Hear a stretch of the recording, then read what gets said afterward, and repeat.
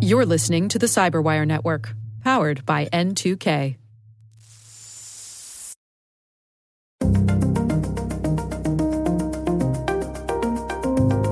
The assumption is always that your information is already on the dark web.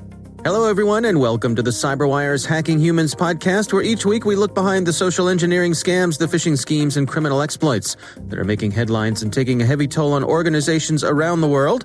I'm Dave Bittner from the CyberWire, and joining me is Joe Kerrigan from the Johns Hopkins University Information Security Institute. Hello, Joe. Hi, Dave. We've got some good stories to share this week, and later in the show, my conversation with Shai Cohen. He's from TransUnion, and we're going to be talking about identity fraud and how that has been at the center of many of the digital COVID-19 scams. All right, Joe, let's start with some quick follow-up here. We had several listeners wrote in response to some comments we made about bank apps. Right. And I believe you had mentioned that bank websites are very good about logging you out. Yep. And we heard from several people that said that bank mobile apps do the same. That these days that they don't mess around. That good. If you're inactive, it doesn't take long, and they will log you out. I'm glad to know that.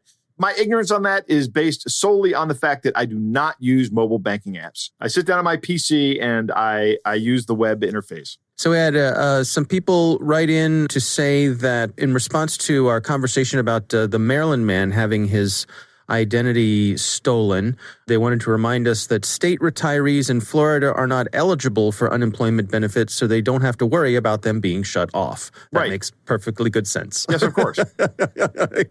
Yeah. So again, thanks to everybody for writing in. We do appreciate hearing from you. Let's move on to our stories this week. Mine is not so much a story as it is a website, something that I was not aware of. I found it pretty interesting. This is a website called bitcoinabuse.com. I'm not 100% sure if this is actually run by the folks responsible for Bitcoin or not. It's not clear. It sort of seems like it might be, but I can't say for sure. In the digging around I did on the site, it wasn't really clear. It seems like it is. Well, there's nobody really responsible for running Bitcoin. Bitcoin kind of runs itself. It was released into the wild, and now it's just taken off. Gotcha. So this organization at bitcoinabuse.com, they have taken it upon themselves to run this database of Bitcoin addresses that are being abused, that are being used for bad things, for crimes, for ransomware, for extortion, and so on and so forth. And so what they've got here, they have a system where you can file reports, you can view reports, you can monitor stolen Bitcoin. So if there's a Bitcoin account that you want to keep an eye on, see if someone's been biding their time and try to transfer money out or try to launder some of that money that's in Bitcoin, you can basically have it send you an update if anything happens within a certain Bitcoin address. And it's pretty interesting to sort of page through here. One of the things in their about, they say, Bitcoin is anonymous if used perfectly. Luckily, no one is perfect. Right. Even hackers make mistakes, and it only takes one mistake to link stolen Bitcoin to a hacker's real identity. Yeah, I'm going to take issue with that statement, Bitcoin is anonymous. It's anonymous if no one can associate you with the public-private key pair. As soon as someone can associate you with that public-private key pair, all anonymity is gone. All anonymity is gone. Every one of your transactions on that public-private key pair is available for scrutiny. The only level of anonymity you have is that disassociation of your actual physical identity with your Bitcoin identity. As soon as that bridge is connected, the game is over. So just looking at this database, for example, on their homepage here, they list 101 reports in the past day, 879 in the last week, over 4,200 in the last month. So this is an active thing. And if you go through and look at the recently reported addresses, there are many of them. And I'll just click on one randomly here. And of course, Bitcoin addresses are basically, random strings of characters. I don't know how many characters long it is, but it's a lot. For example, here's one that has 8 different reports. It's a blackmail scam, and it'll have descriptions. This one, for example, looks like a lot of things in Chinese. A lot of them are, different languages and so on. But it'll tell you what it is. If this one's a sextortion scam. It tells you a number of Bitcoin transactions that have taken place under this address, how much they've gathered. I'm glad to see that a lot of these have gathered no Bitcoin. Oh, one is received. Here's one. I just clicked on it, and one has received 0.0014 Bitcoin. Mm-hmm. Yeah. I was looking at one earlier today that had received several Bitcoin. So, and it was the typical sort of sextortion thing. We've accessed your camera and we've seen you doing naughty things. And right. Unless you send us money, we're going to share with all of your friends and family. And it seemed to be working. They'd gathered, several Bitcoin, which is thousands of dollars. It's interesting. They have an API, so you can monitor the database that way. Mm-hmm. So I think it's an interesting tool, valuable. I could see researchers, law enforcement could make good use of this. Of course, to keep this thing running, they take donations in, wait for it, Bitcoin, right? Which I suppose is fitting. Overall, it seemed like a good effort. One of those things where some folks have gotten together, good guys, and are trying to do some good things to try to cut down on the abuse, or at least document the abuse of Bitcoin. Yeah. What's your take on this? Well, I'm looking at one right now, Dave, and it says the abuse type is a darknet market, and this person is upset because they paid this Bitcoin address some money and they did not get provided with a poker cheat. So, yeah. I'm so sorry. Here's what I'm looking at that has a bunch of reports on it. This one looks like 13 pages of reports for blackmail scams. And they've actually received 2 transactions with a net total of 0.18 Bitcoin. So this is interesting. I mean, this is a rabbit hole I could go down all day long. Well, I think that's an interesting component of it. As you say, you can poke around and look at these reports, and it'll give you a nice sampling of the kinds of scams that are out there. Right. You can also sort of get a sense for what's working and what's not. Absolutely. Some of these have even copied the email into the description of the record. This would come in really handy, Dave, for exactly what you're suggesting. Right, exactly. All right, well, that's what I have this week. It's bitcoinabuse.com. Interesting to check out and spend a few minutes on there. And perhaps this is fascinating. Some educational components there as well, if this is something that interests you. Joe, what do you have for us this week? Dave, I have something from Brian Krebs and Krebs on Security, and he talks about the joy of owning an OG email account. And we've talked about this before, but for our listeners who might be new to the show, OG stands for Original Gangster. Mm-hmm, and it is a username that you get when you are an early adopter of a platform. Right. For example, the amazing Dave Bittner on Twitter is @Bittner, Bittner, like your last name. And that's great. Would you categorize that as an OG account? I would say, because you don't have any numbers after that, right? No, just got the whole surname, lock, just stock, and barrel. Name. Yeah. I would love to have @Kerrigan, but somebody else already has that. Right. I'd even like to have @Joe Kerrigan, but I think somebody else already has that. So I had to go with @JT Kerrigan. Yeah, which was slumming. Yeah, right. But I do have another username, and I won't tell it publicly here. But I do have a 6-character username that's kind of unusual, that I kind of consider an OG username. But it really only applies to me, and 80% of the time, and 90% of the time, I can get it. In fact, there's only one case where I haven't gotten it, and that's at Twitter. But I had somebody ask me for it on Instagram because this person was a rapper who wanted to buy the name from me. Unfortunately, I said no for this guy because it is actually my internet identity. It's like my username on everything because nobody else uses it and I like it. So I don't know if I'd call it OG because it's unique to me. It's not something that everybody wants. But Brian Krebs set up what he called an OG account on Gmail 16 years ago when you had to be invited to Gmail by another Gmail user. Do you remember that? Mm-hmm. I do remember that, yeah. If you got invited, you got to send out like something like some number of invitations. I can't remember what it was. And I never got the invitation because none of my friends wanted to help me out. But I still got my username. Wisely, he won't publish it here because that would only lead to more things. But he does give a hint as to what it is. It's some kind of hacking term @gmail.com. So one of the things he always gets is he gets people trying to take over the account, right? Mm-hmm. And they'll send him phishing emails from services he doesn't use, like H&R Block, TurboTax, and iTunes, LastPass, Dashlane, and Credit Karma. And he gets these because these people are trying to get the account. Right. There are folks who collect these like trading cards. Right, exactly. And one of the things he says is these OG accounts are highly coveted. But what really amazes him, and me too, is that a bunch of people have chosen his account as their backup email recovery address, right? So you go to create a new account somewhere, and they say, what's your email address? And they enter this email address from Gmail that Brian Krebs actually controls. And in my opinion, if someone does that to me, and they have done that to me on numerous occasions, they've done it with Netflix, and I've just gone in and closed the accounts. Somebody did it with Instagram, set it up with one of my accounts. I can't remember if it was at Gmail or Yahoo. But my opinion is that if you use my email address to set up one of these accounts, you have essentially done me the service of creating an account for me. Right? Okay. In this case, what I've done, in all the cases, what I've done is I go in and I either close the account or I change the password and lock the person out of it, because I don't want my good name being associated with somebody's nefarious activities. Because chances are they're creating this. They may be creating this in an attempt to impersonate me. That's one of my first concerns. Or they may be creating this account with the intent of deceiving other people. That's why they didn't use their actual email address, so it couldn't be tied back to them.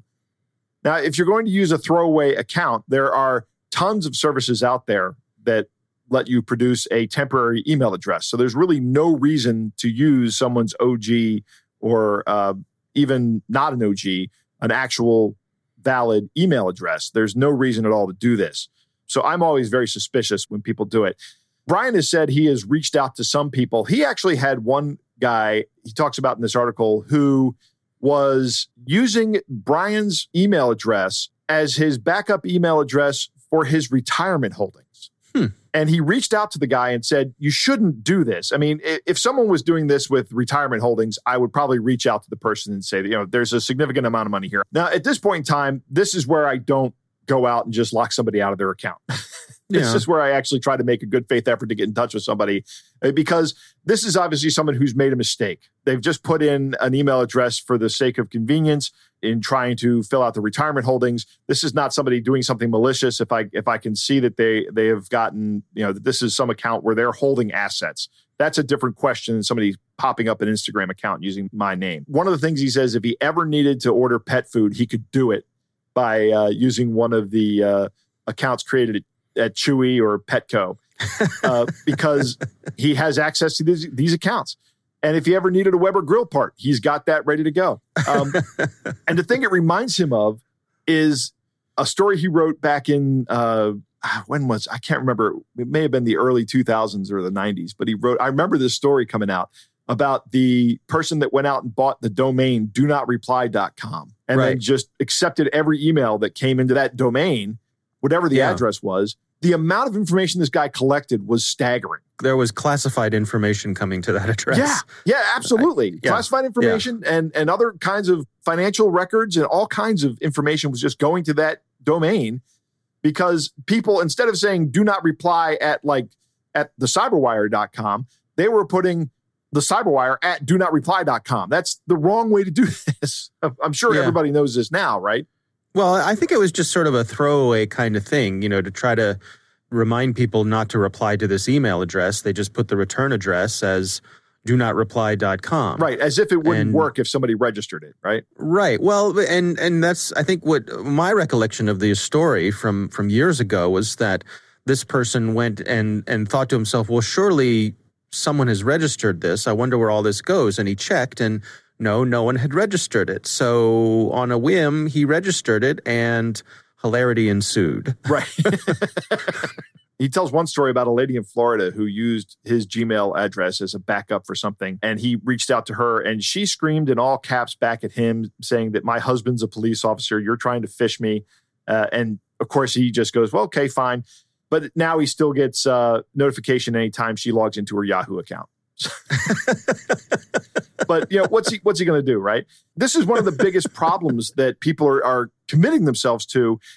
If you lose access to your email inbox, he says you're opening yourself up to what he calls a cascading nightmare of other problems. And then he has a link to his article about this. And we've talked about this before as well.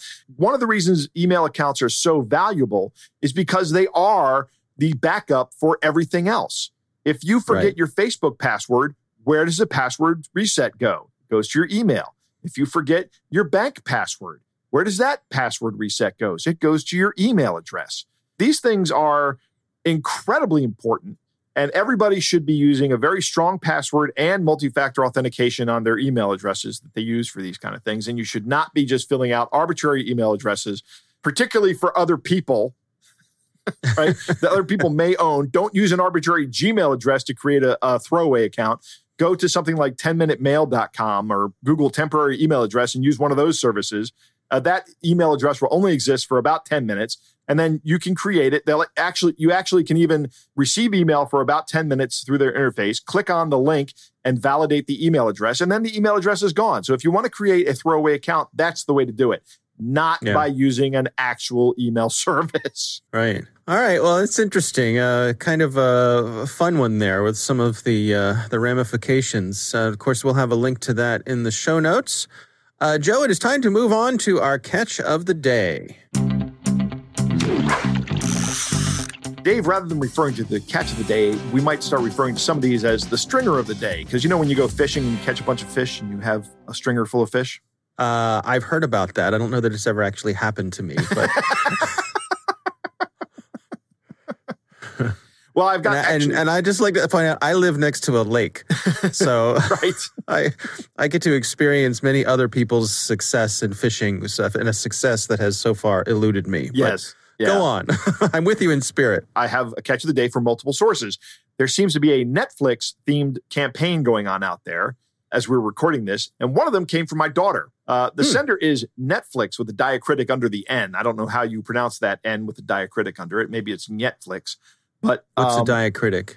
A diacritic is a mark around a letter. Like when you have an accent over an E. Oh, like an umlaut or something like that? An umlaut is a diacritic, exactly. Okay. Like I said, the first one comes from my daughter, so why don't you read the first one here? All right, it goes like this.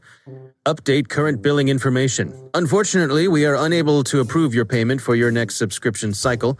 Because financial institutions have rejected monthly charges, Netflix cannot receive payment. To resolve the issue, please update your payment information by pressing the button below. My favorite part of this is the button is labeled Try Again Payment. It's the Try Again Payment button, Joe. Right. How many of us, when the payment doesn't go through, well, the first thing you look for is the Try Again Payment button? That's the first thing you look for, Dave. There it is. They've delivered it to you in this email. Yeah, it says, for more information, please visit the Help Center for more info or contact us. For more information has a period after it. Yeah. Like that's a complete sentence. This is obviously someone who is not a native English speaker. Or if they are not a very good native English speaker. Right. All right. So the second one comes from Twitter user Megan. Her handle is @MeganIsALoser. We don't think so, Megan. So this one is a little more obvious. But Dave, why don't you read this one? Netflix subscription renewal failed. Hi, there is a trouble to charge your recent membership extension for next period of month. It may appear that the information that you give us is invalid. However, we attempt again in next few days. During this time, you won't be able to enjoy our service as usual. To fix this, simply just update your information below. Now, this button says update details. Right. So, more believable. right, that's a legit button. Yep. We are sorry for the uncomfortable for you, but you can always go back anytime to us by update your details. Yep. And finally, this one from Rebecca Vaughn @Becca Bloom on Twitter. And it reads like this. Hi, we're having trouble to authorize your payment profile on file, but we're unable to do so. Do not worry. We'll test your payment in the next few days. To keep subscribing to Netflix, you will need to update your payment details. And then the button is labeled Update Account Security. We will froze your account until you update your payment information. So it's obvious to me that there's some kind of campaign going on out there with these. And somebody's just fishing for Netflix accounts. And I think that these have some kind of value out there. So they may be trying to get payment information as well, but I think probably there's also an attempt here to steal the Netflix account because I think they probably sell these so people can watch Netflix for very little money. Yeah. I would think also Netflix is so ubiquitous, especially these days, that chances are if you hit someone up, the odds are someone probably has a Netflix account. All right, well, that is our catch of the day. Joe, I recently had the pleasure of speaking with Shai Cohen. He is from TransUnion. And our conversation focused on identity fraud and how that has been at the center of many of the online COVID-19 scams that they have been tracking. Interesting stuff here from Shai Cohen. We are all about, providing solutions to detect, prevent, and detect fraud while using, all the data assets that we have in place, primarily credit data, personal data, and device data that TransUnion have, and also using machine learning and dynamic data models to correlate against any potential fraud when it's come to account origination, account opening, account access, user authentications. And we do all of this with what we call a friction right. So not to disturb too much the good actors, but also be able to detect the bad actors and prevent fraud before it's happening. And where does that balance land, between not having too much friction, but also doing the things that you need to do there to protect your customers? It's all about, the data that we have and our ability to really have a predictive and adaptive models that know how to differentiate between when we see kind of bad actor coming into place. And we have, all variety of data elements that we kind of correlate and compare against, and using models to be able to do that. So it's all really about kind of the data assets and the machine learning capabilities that let us excel in that area. And where do we stand today? Are we winning this battle? I mean, in general, are organizations able to do a good job protecting themselves? Generally speaking, yes. But the fraudsters, it's kind of ongoing battle, and the fraudsters getting much and more sophisticated, and the attack front is getting more complicated, especially with the new COVID-19 pandemic. We see a lot of new methods that kind of fraudsters are starting to employ in order to attack organizations, financial organizations, and consumers, obviously. And the methods keep evolving in a way that we need to ongoing find solutions against. The key is for organization to really kind of advance their digital play, because the surface has become, as we expect, especially in today's environment, more and more digitally. And as we see new methods, we kind of add more solutions that can help, continue and prevent any kind of fraud issues, account takeover, phishing, stealing, personal data and use it in a bad way, create things like synthetic identity. All these type of methods require us to kind of stay on our toes and keep evolving our solutions. Yeah, one thing that caught my eye, you recently released some information about some capabilities of one of your document verification solutions, and it involved customers being able to take a selfie and using that to compare with a photo on their identification documents? Yes, exactly. So when you provide kind of a government issue documentations, it can contain, it's the original data that we have as TransUnion. But when a fraudster comes, it can actually, manipulate the document in a few different ways. One is the expiration date, for example, some fake information on the document, and the picture. So while we have kind of the original data and the right data, by loading selfies, for example, we can actually compare, the picture that you just put in when you apply for something, or when you try to open an account, against the original documentations. And because we have, all the genuine data about the identity, and we know also the device information, if the device information is good or not so good, we are, again, using all this information to be able to correlate and link the data, the good data that we have, against what is kind of put as part of the application. So I guess like with everything, I mean, there's no way to be 100% sure, but this is yet another layer that you can use to build up that level of confidence or not, to decide whether or not someone who's trying to do something is legitimate. Correct. As I said before, it's all about, the different data type and data elements and things that we can do in order to protect. Document verification is additional elements that we are using and started to use recently, in addition to all the personal information that we already have as part of TransUnion, all the device information that we have, more than 7 billion devices that we kind of have across the world that we have history about, that coming from the iovation acquisition. And all this, once we acquired more and more data, and are able to use it for link and to assess the validity of a transaction, it gives us, what we call a fraud detection rate much higher. And also as a result, a less false positive, right? Because that's another thing that you don't want to block a good actor. So you need to reduce the false positive. And again, once you have, more elements that you know to compare against, then, and your algorithm is better, then you have the ability to, again, increasing fraud rate and decrease false positive.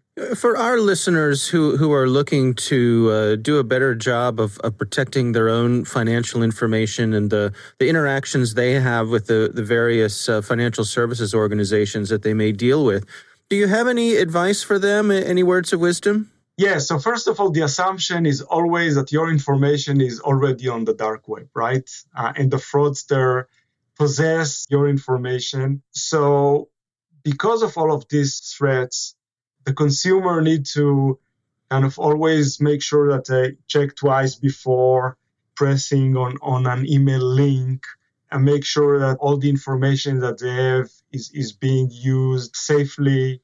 Not do anything that, especially with phishing attack, right? That phishing is all about, send you a text, emails, phone calls, try to get your personal data.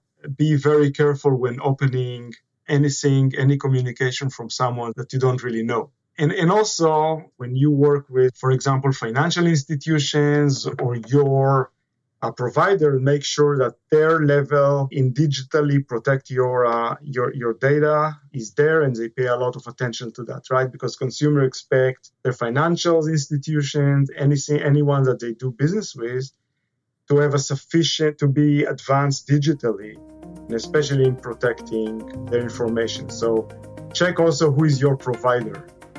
All right, Joe, what do you think? Good interview with Shai. I have some real appreciation for what they do there at TransUnion. One of the biggest things I like that he said is some of the document verification techniques that he mentions. I'm glad to hear that this is happening at TransUnion. It keeps the general population a little more protected.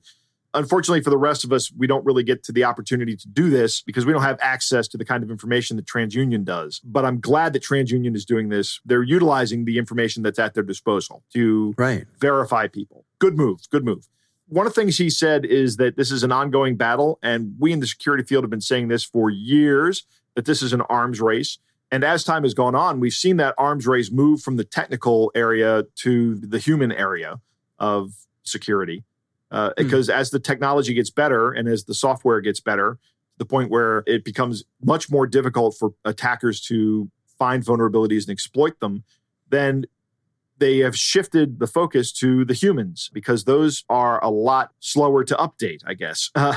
But one of the things that Shai said, he said, the methods of fraud will keep evolving, but I would assert that the underlying concepts are not really going to change that much in terms of social engineering. We're still looking at the same kinds of scams that we've been seeing literally for centuries, that these, we're trying to scare you, we're trying to appeal to your greed, we're going to get you to do something that's not in your best interest. And the upside of that is that if you train yourself, you can become aware of what those things are and thus less likely to fall for these. You can kind of inoculate yourself against these social engineering attacks. But he's right. These things are going to change. Their hooks are going to change all the time. Like right now, the big hook is COVID, right? Sure. What happens in about a month, Dave, or 2 months? The hook is going to change to elections in the U.S. Mm-hmm. That's what's going to happen. And then it'll be the holiday season. Then it'll be the holiday season. It'll be tax season. Exactly. And that's just how this goes. This is always going to be changing, and you always have to keep your guard up, and you always have to consider what is going on in the world and why have you received this email. Chances are that this is probably a scam. Yeah.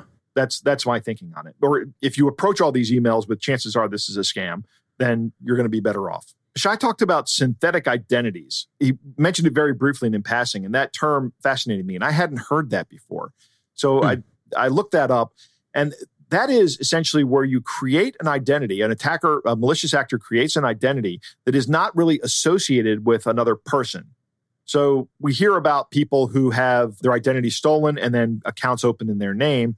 If I can create a synthetic person, a completely synthetic identity, then go out and start utilizing that identity in establishing credit and gaining access to credit, there is nobody on the other end of that that's ever going to alert the institutions to the fact that somebody is opening a fraudulent account. And in fact, not only that, but I actually will have access to all those back ends, like credit monitoring services and things of that nature, so I can control that. It's a great way, from a criminal perspective, it's a great way to increase your throughput, although it probably is more difficult to do. And it takes time to establish these synthetic identities because these synthetic identities have to have a credit report associated with them, and you have to build that up. So it actually probably takes money as well to do this. Like I said, the upshot is there is nobody on the other end of it. You as the attacker or the malicious person are in complete control of it. Yeah. And finally, the last thing that Shai said that I 100% agree with is assume that your information is already leaked.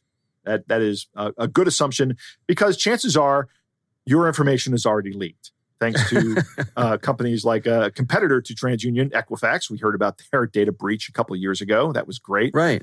There are other breaches out there that have resulted in huge amounts of data being lost to these dark markets where you can buy and trade this information. It's out there. Your information is probably out there. Yeah, and so you have to take additional precautions like multi-factor authentication. Absolutely. Multi-factor authentication, be suspicious of every single email you receive. Multi-factor authentication actually goes a long way in helping you prevent yourself from being abused, prevent yourself from losing access to your accounts. It is very important. Yeah. All right, well, our thanks to Shai Cohen for joining us. We do appreciate him taking the time. That is our show. We want to thank all of you for listening. Of course, we want to thank the Johns Hopkins University Information Security Institute for their participation. You can learn more at isi.jhu.edu. The Hacking Humans podcast is proudly produced in Maryland at the startup studios of Data Tribe, where they're co-building the next generation of cybersecurity teams and technologies. Our coordinating producer is Jennifer Iben. Our executive editor is Peter Kilpe. I'm Dave Bittner. And I'm Joe Kerrigan. Thanks for listening.